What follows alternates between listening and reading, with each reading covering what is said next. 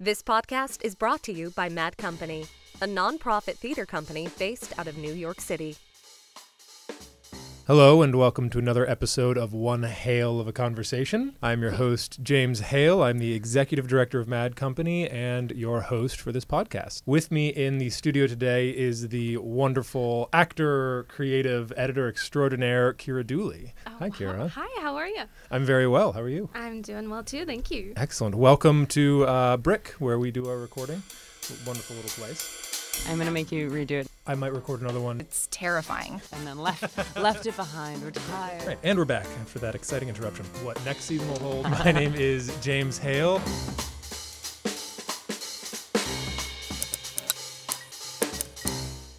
So, Keara, I was hoping we could start out how we start most podcasts, or most episodes rather. You, on your resume, you went to USC. Mm-hmm. You then went to Lambda. You're now here in New York City. I wonder if you could just sort of trace, in your own words, that journey and sort of how it evolved. Yeah, absolutely. USC I went to for undergrad. I was a theater major. It was definitely my reach school. Was very, very surprised when I actually got in. Thank you. And the cool thing about USC is that USC had about 12 different ways that you could major in acting. Okay. So they had a BFA program, but at the time I wasn't really interested in doing like a really hardcore BFA program. Sure. I really wanted sort of the flexibility of like the undergrad life and getting to explore a lot of different areas. So they had a BA emphasis in acting program. Okay. And so that's what I did. So I went to LA and I did that, and I did a semester while I was at USC at BADA, much like many of our cohort. And like many of our cohort, I very much fell in love with London and the conservatory vibe. So when I graduated from USC, I was like, I kind of would like to go back there. And so I applied for a couple of different graduate programs. Again, sort of very much like, this probably won't happen. Right, but we'll see what sticks. Yeah, we'll see what sticks. And then I very fortunately got into Lambda as well. So cool. Yeah. If you don't mind my interrupting, where else did you apply? I applied for a couple of programs at Royal Central, but it was a couple of different programs that I applied for there. But yeah, the Lambda one, I think just right off the bat, the energy just felt really, really great. Yeah. And the audition process felt really, really wonderful and comfortable. Yeah. So it was exciting when that. Very cool. Yeah. Did you apply for that in LA? Yeah. Like you did the audition in LA? Yeah, they came to UCLA. Yeah, so we don't talk about them. We don't talk about them. So I had to make my way over to UCLA to do that audition. But yeah, so it was right before spring break actually, and I literally got on a plane to go back to see my family for spring break, and then it was on the plane ride back, like right before the plane took off, that Rodney called and was like, "Hello, it's Rodney from Lambda." No way. And I've just gotten back, and I was like, "Why are you calling What's me?" happening, right? Yeah. What went wrong? Yeah, exactly. I just had to call you and tell you how terrible it was. No. Right. You will never come here. You will never be here. No, yeah. Wow, okay. Yeah. That's super cool. Yeah. So, you're at Lambda with all of us. Fortunate, unfortunate. We'll get into that later. Graduated Lambda. It took you a little bit of time, much like me, to sort of get to New York. Yeah. I think. How did that happen? And why New York and not back to LA? Yeah, absolutely. Well, first of all, LA, I love LA. I loved my experience in LA, but LA and I kind of have a love-hate relationship. Sure. I'm very much like, I like things slightly rainy and cold. I'm from Seattle. Yep. I kind of enjoy weather where you can like bundle up and like where things are a bit closer knit, and LA is just very hot and spread out everywhere. So I did consider going back to LA, but in the end I just didn't feel like that was the vibe. I kind of knew immediately that I wanted to go to New York, partly because so many of our group had gone to New York. Yeah. But it was also just sort of like this idea in the back of my mind for a while. Okay.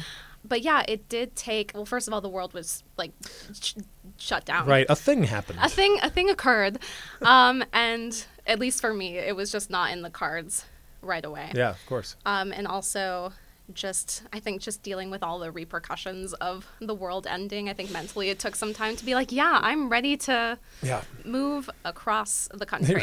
Right. Yeah, but we got there eventually. Okay. Yeah. So it took you It was a little less than a year, right? We graduated It in was October. like 9 months or so. Okay. Yeah. Yeah, that's respectable. It took me like 5, and I wasn't doing anything. So, Yes. just hanging out. I was sitting in a chair. Right. Why?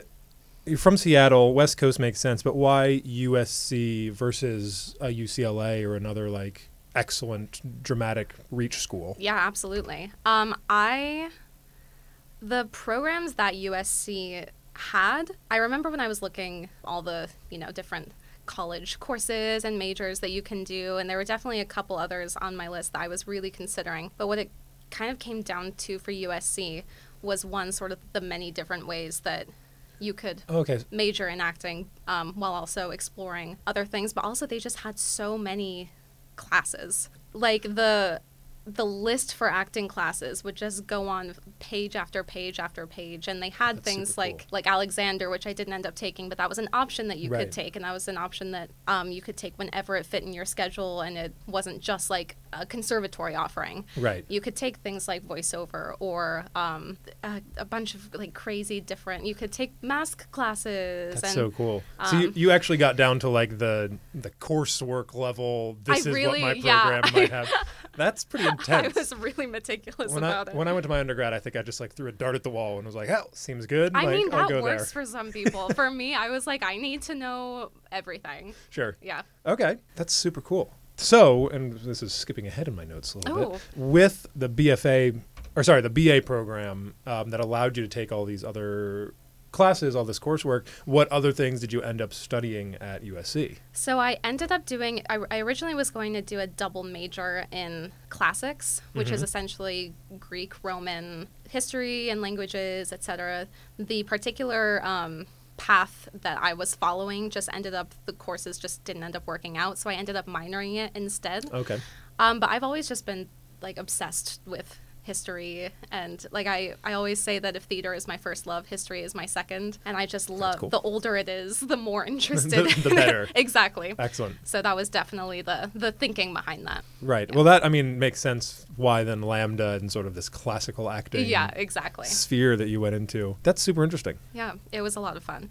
Got to do a lot of courses on like myths and ancient wars and all this nerdy stuff. Excellent, I'm like, yes, give it to me. Nerd out. Yeah. Everyone has their thing that they nerd out on. So I respect that. At least yours is, more interesting than most. What's your sure. nerdy geek out? Oh, that I don't know. Probably like, what is my nerd thing?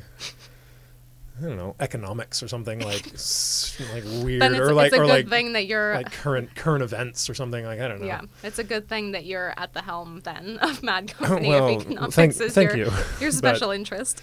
Yeah, we'll see how well that works out for all of us. So you eventually land here in New York. Mm-hmm. You didn't want to do LA. New York, definitely an acting city. I'm interested about the balance that you and other artists have struck between, especially our phase in our careers, early sort of establishing ourselves. How do you find balance between making money and living a life and being creative, auditioning, all those things that we're compelled to do as artists? Yeah.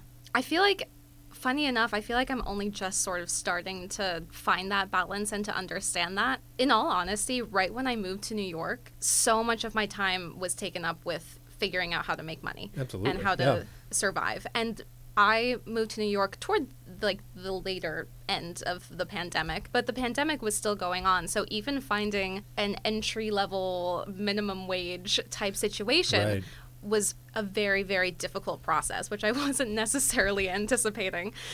Sure. So a lot of my time was really just figuring out, okay, how do I diversify my income and find something that's flexible enough? And in the end, I just had to sort of be like, I think we just need to focus on money to start. I have to live. Exactly. Yeah. We got to live first, and then you can focus on being creative. And I think I finally sort of started to get that balance. I'm now working in person somewhere, fortunately, that is very cool. supportive Yeah. of me being an actor. They came to Romeo and Juliet. Oh, no way. Yeah, they took like a work trip out, Oh, and that's so which sweet. was so sweet and very nice for me, because I was very scared that I would be like, can I take time off for a show, please? Right, I'm doing this other Please don't thing. fire me. So doing that, in addition to having some other sort of remote, flexible things that I can just sort of do from my apartment Right. to make money, I feel like I'm just starting to now have the freedom to, like, I can go out and audition for more things and, Totally. like, actually devote time to that process. Yeah, I know. But it took time to get there. I totally feel you. It took me, I mean, honestly, I still feel like I'm struggling sometimes to balance. But it took me a year and a half, 2 years to be like, okay, I kind of know what I'm doing now. Yeah. Even like I have a job that works, I have a life that works. Should something change, I know how to change it. So it's not this like super precarious thing that's Exactly. happening.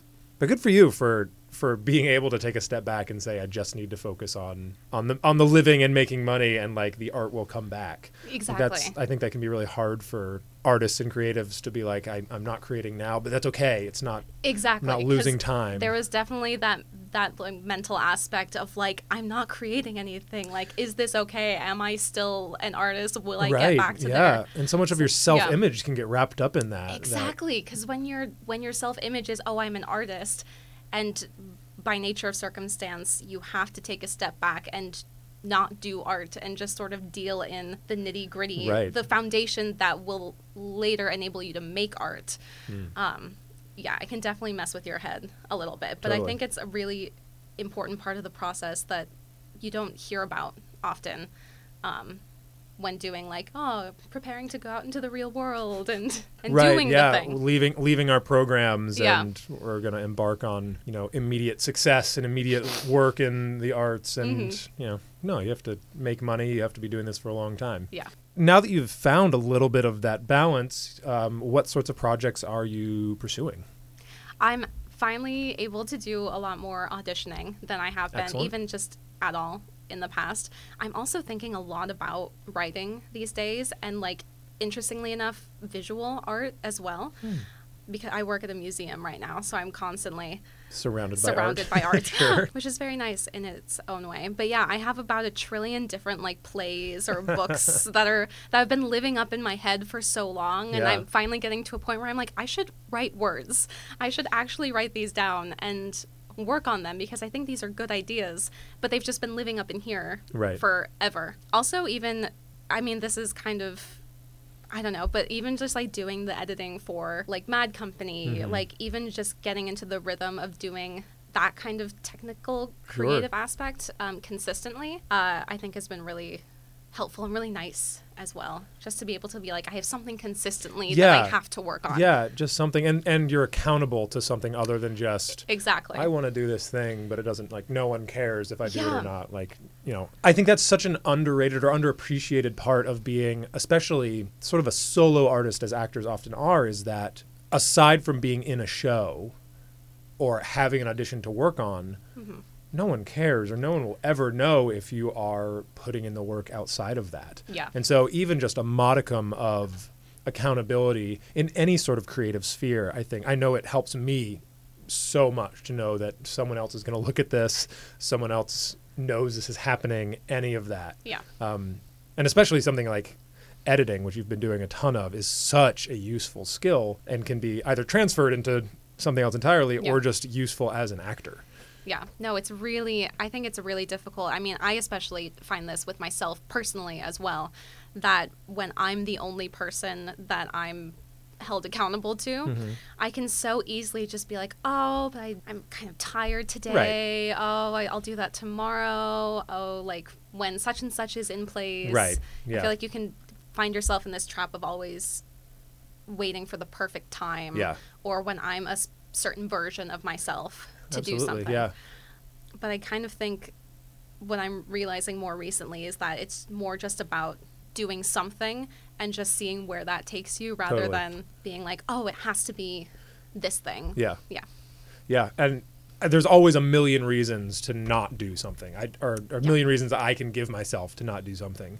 But the only reason that will make me do it is just, I'm doing it right now, and that's how it's going to go. Yeah. So you're auditioning more, which Yes. is excellent. Are you looking, what sorts of projects are you finding that you are interested in auditioning for? Is this like larger scale off-Broadway? Is this tiny little things in basements, the weird art, the corporate art, the classical art? What are you interested in? Yeah, I like it. The weird art. The weird art. I'm kind of focusing more on plays of whatever nature that they may be. I'm really just sort of scrolling through backstage and just being like, what might I fit? Right. And just sort of saying, we're just going to send something off to whatever and just sort of see what happens. Throw the spaghetti noodle at the wall, I Right. suppose. I have auditioned for some like Shakespearean type things.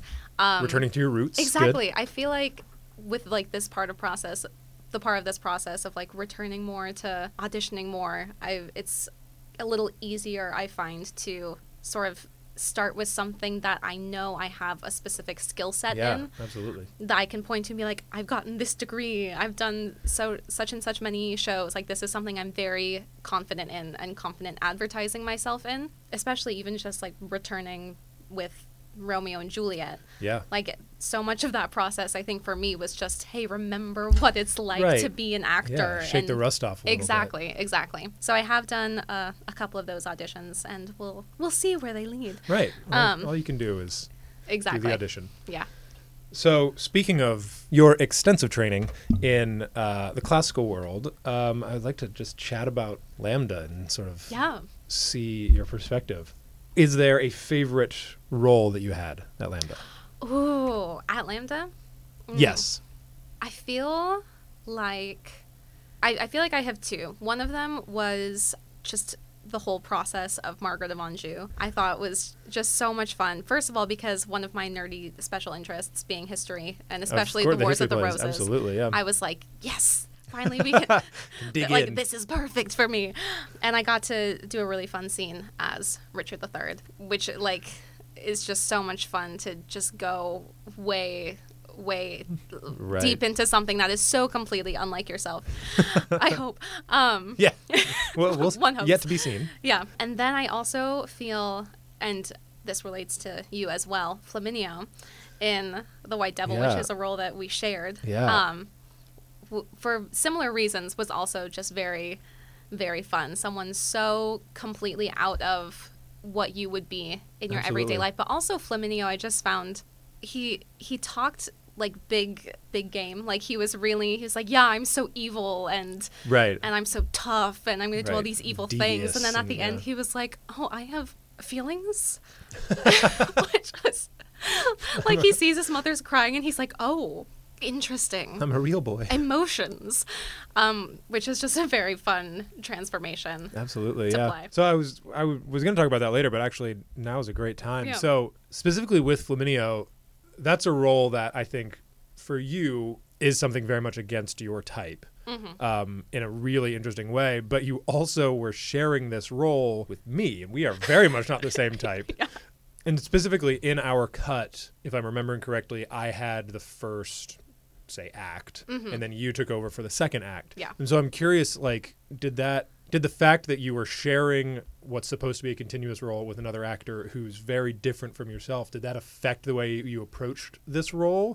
Did you not think about it at all and just like, I'm going to do whatever I do and whatever James does is whatever he does and we'll see how it works? Or what were your considerations going into that? Absolutely. Yeah, I definitely, because we all did our text work together. So I Yeah. would definitely like pay really close attention when like you were working through your text work, because obviously with the earlier scenes, you did your text work before first, me. Yeah.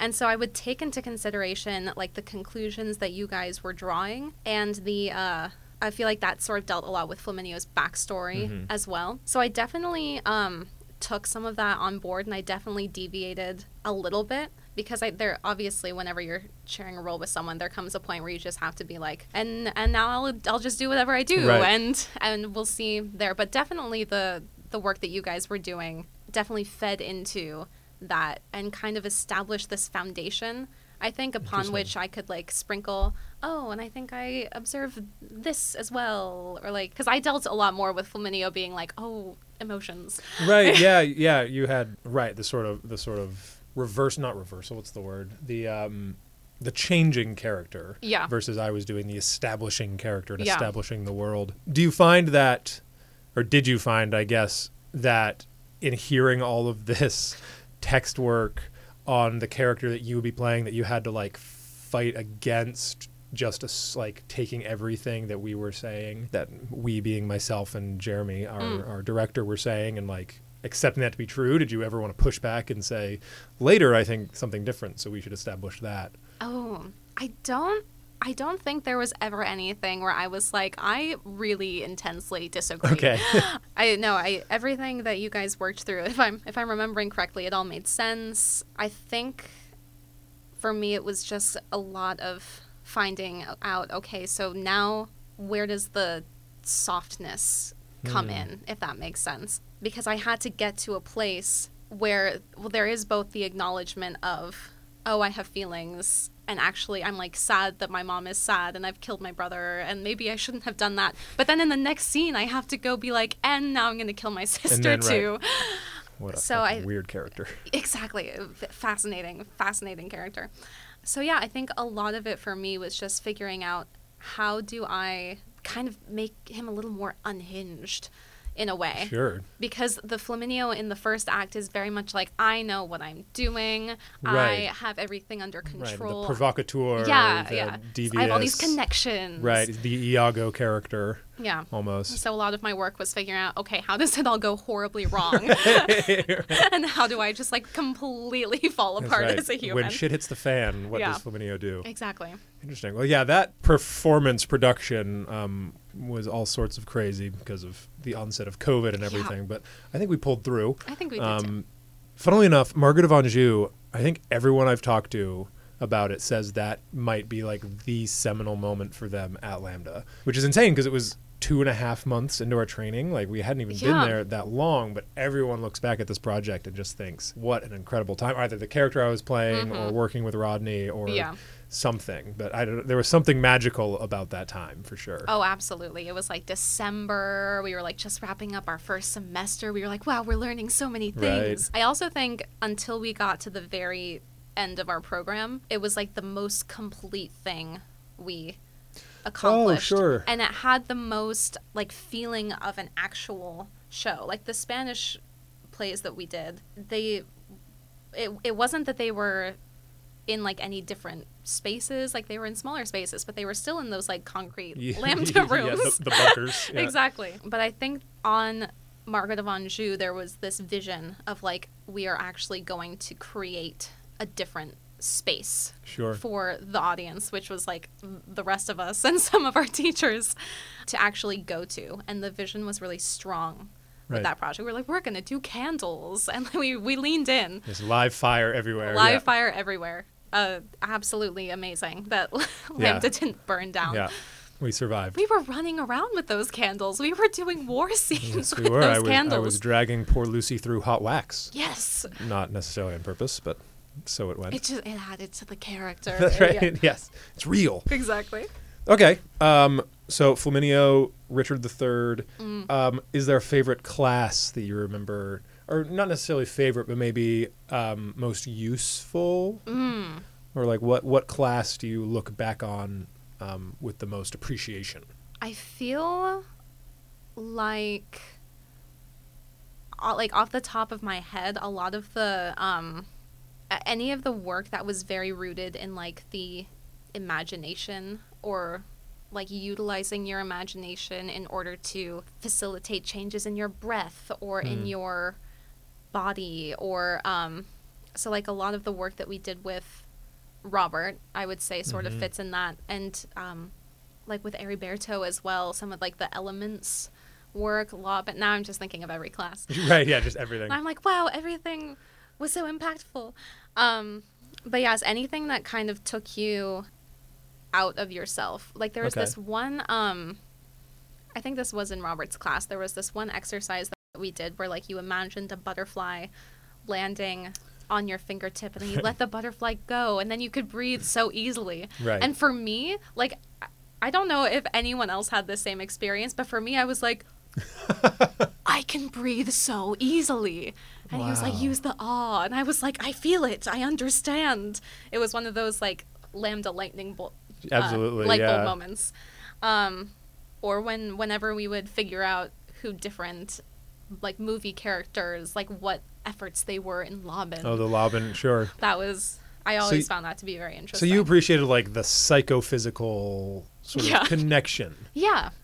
Very cool. I mean, that's actually probably what I learned the most. Yeah. At Lambda was that there's, when we talked about it, like figure of 8, inner and outer, that definitely was something that was revelatory for me. You know, not only can it come from the inside and affect the outside, but what is outside can also come in, and allowing it to work both ways felt beautiful and natural, and I had never thought about acting in that way. It makes it so much easier in a way to think of it like that. Right. Which anything that can make it easier. Right, is only a good thing. Exactly. So in that vein, we've been out of Lambda now for almost 3 years, which is crazy to me.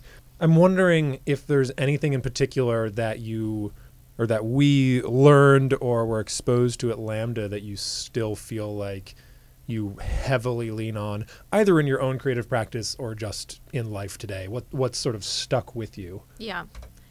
I think I think to an extent the what we were talking about earlier, the just do art. Sure. And whatever it is, even if it's, not up to your standards, just do it. And the process of doing that is the important thing. I think also just the idea of approaching not even just an audition, but like anything with confidence, and the preparation that you do in advance is what gives you that confidence. Okay. Like doing that that background work, or knowing everything you're saying, knowing why you're saying what you're saying in that moment, and then just being able to have the freedom when you're doing the thing to be like, okay, I know what I'm saying, I know what my goal is, I know this character, now I can just play and just have fun. I do also think, I feel like I just saw on like Instagram the other day, it was Rodney saying, if you can do Shakespeare, or if you can do, the classics, you can do everything. And I was like, yes. Hell yeah. Yeah, because if you've done like, wow, I'm a king and I'm gonna go to hell or I'm gonna lose my kingdom, or all my family's going to die, or I've killed my brother. Like, if you've done that major thing, then you can do a contemporary scene. Anything else. Exactly. Yeah. I had short anecdote from me real quick. There was a moment during Margaret of Anjou that I think about all the time. We were doing the scene where the queens bring the princes, or go visit the Tower of London, try and visit the princes on the eve of them actually being executed. But they think they're going to be crowned, and they're not allowed into the castle. They're not allowed into the fort. They're stopped at the gate. And we were doing the scene, and I mean, I don't know the text anymore, but one of the actresses doing the scene, Michelle, like did it, and I thought did it well, was begging, she was saying to the fort, like, stones weep for me, or something, something like that, or protect my children. Stones protect my children. She did it, and it was lovely, and Rodney basically said, stop, we just want to explain what's happening. Your children are on the other side of that wall. You know they are going to be killed at this point because you have figured it out. You can't get in. So the only thing you can do to protect your children is to beg these inanimate stones to come to life to protect your children. Now go. It's like, God damn it, Rodney. There was an extent of like leaning into the metaphor and like doing exactly like don't just say beg the stones. You beg the stones. You do it, right. And it's the absolute most of human experience. Like, what an insane thing for a real person to do. But if we're up on stage and this is a real world that we're creating, that person is actually doing that. So if you can nail that, anything else is possible, for sure. I mean, any modern drama of, sometimes life and death, sometimes family, sometimes self-fulfillment. But if it's as real and alive as the only thing I can do is beg for these stones to somehow become alive, you can handle that. Yeah. Which I think is incredible. I once had an acting teacher say to our class, if you ever get a line, and this was in a contemporary class, if you ever get a line that is just so like saccharine or so like cringy or just so fluffy, and you're like, why Right. would I say this line? You have to think of it in the sense that you say this thought this way because it is the only way you can say it. So if you're using like the most flowery words or like the weirdest metaphor, it has to be because that is the only way Right. that you can possibly express it. Right. You have to lean in. It Yeah. has to be, this is You this is can't how it's going. apologize for the metaphor. You have to let it live within you. Right. Yeah. Man, some of the things, right. I'm getting tingles in here, guys. You can't see this, but so I'm curious. At Lambda, we heard about this, or at least I remember hearing about this occasionally, that a lot of the things we were learning we wouldn't understand yet. And it would take, over the course of a career, it would take years, decades sometimes for us to be like, oh, I understand this thing now. I'm curious, has anything in the last 3 years like clicked for you that didn't while we were at Lambda? Any new secret knowledge? It's secret knowledge that is just absorbed. Yeah, we would hear that all the time. Yeah. I remember, I think was it Judith who would describe it as, you are going to become, oh, what was it? Oh no, now I'm like forgetting. the competency thing. Right. It was unconsciously incompetent, consciously incompetent, consciously competent, and then unconsciously competent. Yeah. Right. The levels of learning. Exactly. And she was like, you are going to spend most of this entire experience being consciously incompetent. Right. And it was Right. pretty early on in our Lambda journey. We were like, no. Damn what? it. Right. That sucks. We're like, but I want to know things. And I honestly feel like most of the time I still live there. Sure. But I do feel like some of the, I feel like a lot of these things are going to be years-long processes. I think one of the things that maybe I feel like I understand a little better now, I'm trying to go through every class in my head. Right. The totality of the year we spent there. Exactly. Distill it right now. Yeah. Maybe I don't know. Maybe. I mean, I that's don't fine. know. Like, it's only been a few years. Like, Exactly. there's not necessarily a bunch of secret knowledge that you should have unlocked. I'm gonna remember something the second I leave here. Excellent. We'll Yeah. splice it in later. Yes. Very cool. So, leaving Lambda slightly behind, I'm going to look at your resume here Oh, right God. in front of us. Very impressive. Okay. Lots and lots of classical, Yes. including at USC. You see Bada, I see Lambda. So and we've talked about this a little bit, your appreciation for classics and history. So I'm assuming that this classical, especially like sort of Shakespearean bent, is intentional on your resume. This is not something that happened by accident and you happen to fall into all these classical programs and all these classical Yeah. shows. I feel like it's kind of a little bit of both.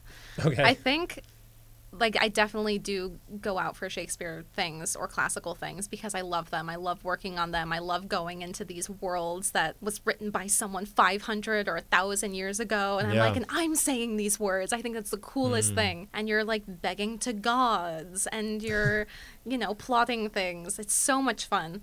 But I also think because I love it, in a way that does sort of make you fall into it a little more. Like, I Sure. certainly auditioned for contemporary things while I was at USC. Sometimes I would get offers for contemporary things, and sometimes I wasn't. At USC, they have, like, their main stage shows, which are about, like, depending on the program you're in, it can be, like, 5, 10 or so shows that you can audition for in a season. Okay. But there are a lot of acting students there, and like that many I would shows imagine. comparatively. Sure. So they have a really strong independent student theater tradition. Okay. They're in a lot of independent student theater companies. And so I found myself doing a lot of auditions for those types of shows mostly, which are what a lot of these are. And right when I got back from BADA, actually, was when I started getting really involved in classical shows at USC. And so because that sort of became not what I was like known for, but it was clear what my strengths were. Sure. Then it became like, oh, like, yeah, if it's between such and such contemporary play or like such and such classical play, I just kind of felt like I fit more in that classical play world, and I got more offers for those. So sort of a it was kind of a self-fulfilling cycle. Yeah, right. Yeah. I mean, that makes sense. I feel like that happens to, professional actors all over the place. You're good at something, so you do it a lot, and then that's the only thing you do. Yeah. Not that that's the only thing you've done, but it's a lot of what I'm looking. doing. Yeah, I mean, looking at all these credits, a significant portion of them are Shakespearean, which is great. Yeah. I also noticed there's a fun thing here. If we flip the page to page 2, your number one special skill is crochet. Well, first of all, this is alphabetically organized. I know, but it's still, yes. It does look it's like still number one. It does look like it has a prominent place. It does. Listen, I wouldn't say that I am the greatest crocheter in the world. Okay. I certainly wouldn't say that. In fact, if anything, that was a bit more of like a pandemic child, like me sitting in my chair doing like, what can I do? I can crochet. Like we had like crochet needles around the house. I wouldn't say I could make anything like super elaborate, but I can do like a mean baby blanket. Oh, yeah. Okay. Are there a lot of baby blankets that you've finished and are sending out to all the new babies in the world? I should. I should. That's a great idea. Yeah, I have some yarn. I could do it. A yarn and a baby. And a baby. Oh, that's so exciting. That made my heart so happy. That was great. Yes.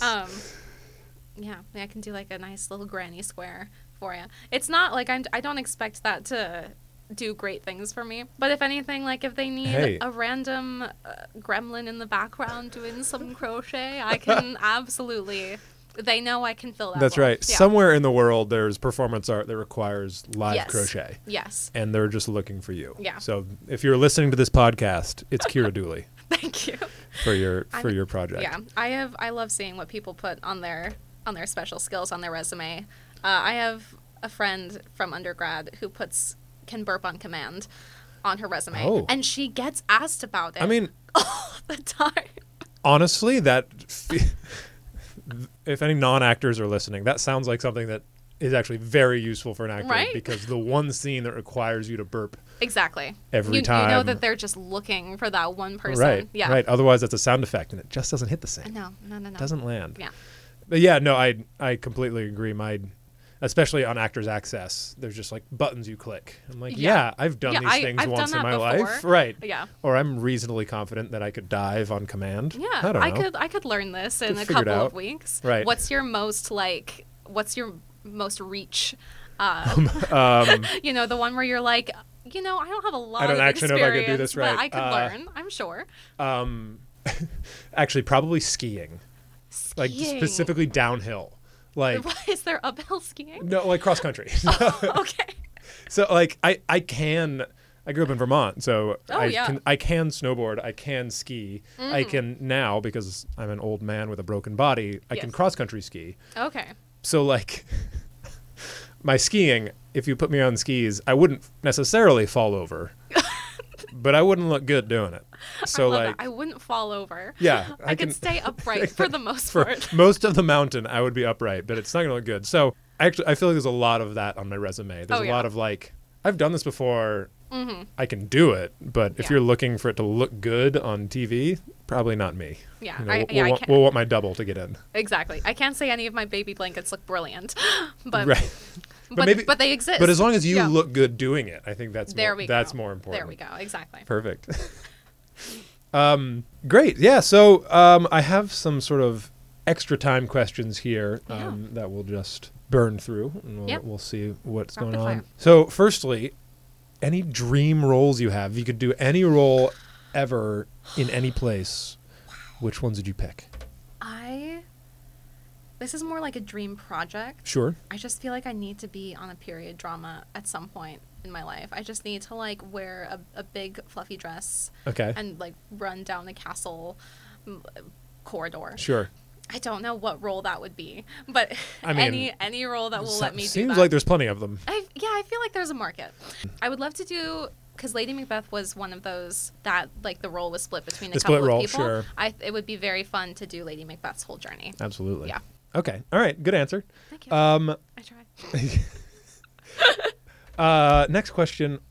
What? I'm trying to rephrase this in my head.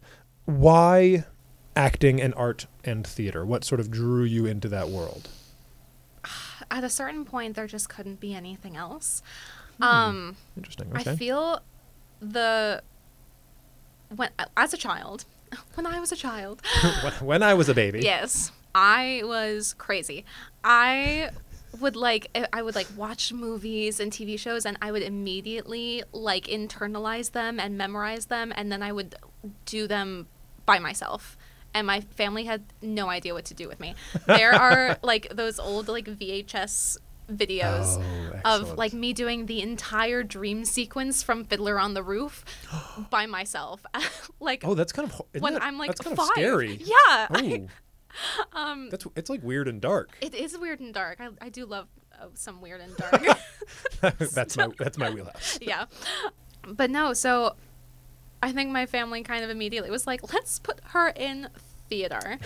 And, I saw, the school plays at my middle school, Sure. and I just love seeing them. They seem so magical to me. So I started doing those when I was old enough. And then in high school, I was like, well, I need to do theater. And then it was like, well, you could do this. Like, this is a job.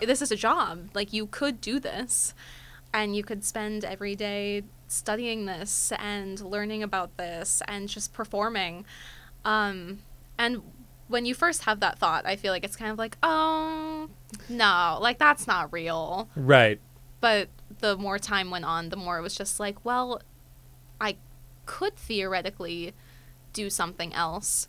Would it make me as happy or fulfilled? And at a certain point, it was just like, probably not. If I end up doing something else later down the line, then that's fine. But I think I will hate myself forever if I don't, if you don't give it a shot. Try. Yeah, absolutely. And I feel like a lot of, at least from the outside as actors, a lot of the sort of negative feedback we get over, oh, you want to be an actor, is the percentage of people who make a full-time living and frankly live really well doing this is minuscule. Yeah. Minuscule, but there is a whole industry of people who either have multiple jobs within the industry. They are writers, they're producers, they're directors, they're actors, they're technical people, or they dabble while having a second career, or they're high quality amateurs. Like, if this is something that people are passionate about, and especially young people, like, it is entirely possible to do this for your entire life. There is no mandatory retirement age for creatives. It might not be, and frankly probably won't be, fame and fortune and turning down movie roles because you're so in demand. Might be. Yeah. But if this is what you want to do, you can do it. Yeah. Which gives me a lot of hope when I'm sitting and not doing it, that I will do it again someday. Maybe I'll never be rich, maybe I'll never be on a network TV show or on Broadway, but I can perform and be on stage for the rest of my life if that's what I want. Yeah. And there is that sort of connection of, this is when I feel most like me. Absolutely. When I feel most like myself, which again might not be fame, fortune, turning down movie roles, but nonetheless is a pretty significant aspect of yourself. Absolutely. And your health and happiness and all that whatnot. So you were a theater kid through and through. Oh yeah. Growing up. And it was funny because I definitely was like, because I was like, oh, I don't know. And I think my family in the back of their minds was always like, start preparing. Like, she's going to go to drama school. I think they 100% knew I was going to drama school and pursuing this way before you did. Before I could admit it to myself that that's what I wanted in life. That's fair. I mean, sometimes family just knows that. Yeah. Okay. So with that in mind, I wonder if you could chart out, or frankly just make one up here on the spot, either a like personal and or professional 5 to 10 year plan. Like, where would you like, and this can be entirely fanciful. Yeah. There's no one here to judge. That's true. What would you like the next 5 years or 10 years or whatever to look like? Yeah. For the next 5 years, I would love to just... I feel like I would love to just do anything I want without restraining myself or without imposing any self-judgment on it. Like if in 10 years I've like written some books or some plays and, you know, done however many plays or I don't know, TV shows or whatever, I don't know.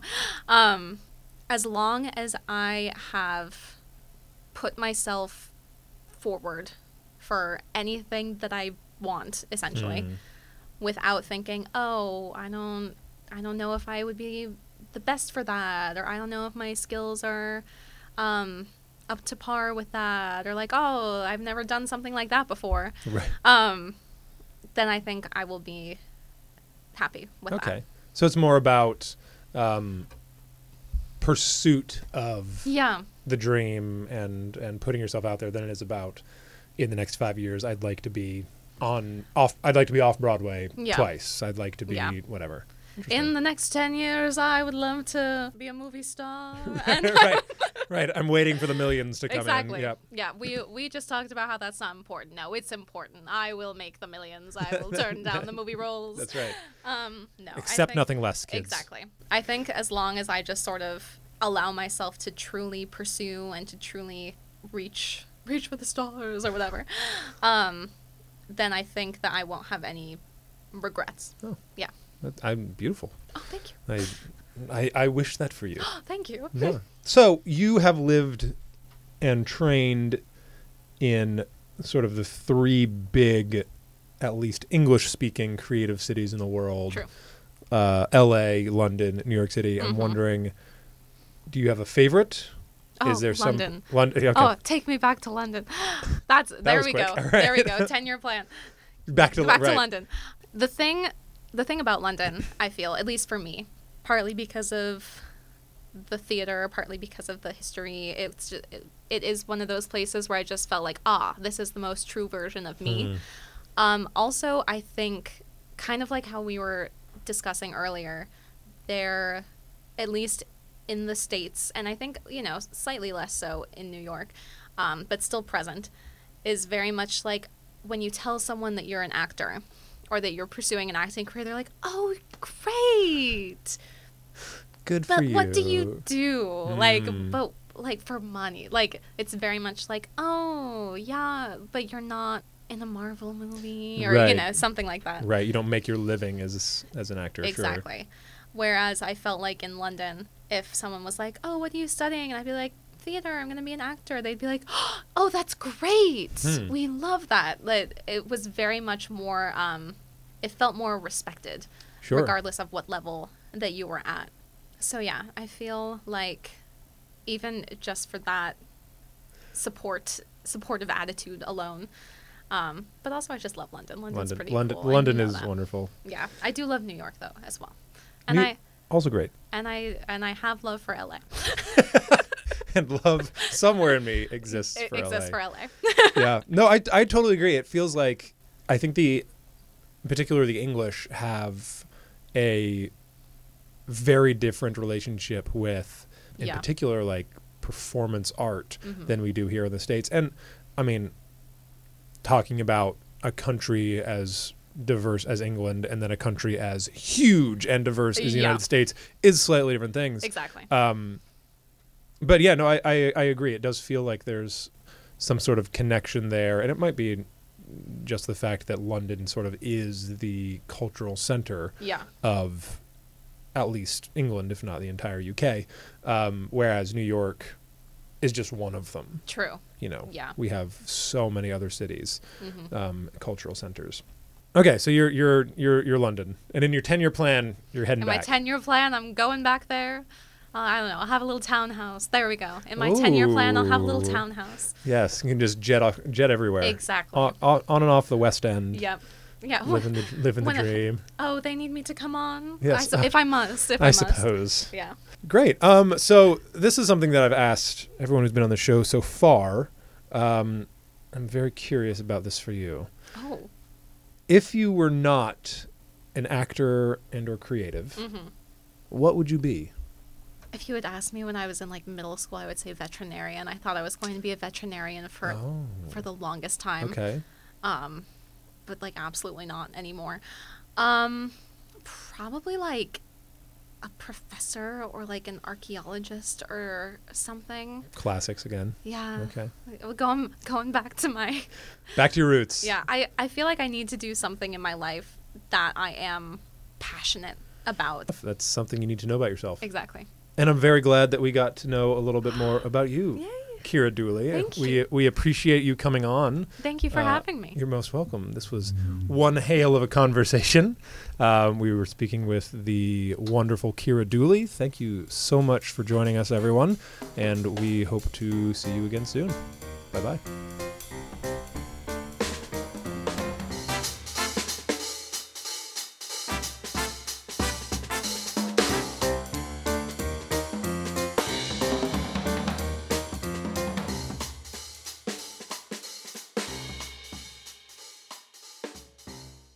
Thanks for listening. To learn more about any of the creatives who spoke in this episode, check out their social media links in the episode description.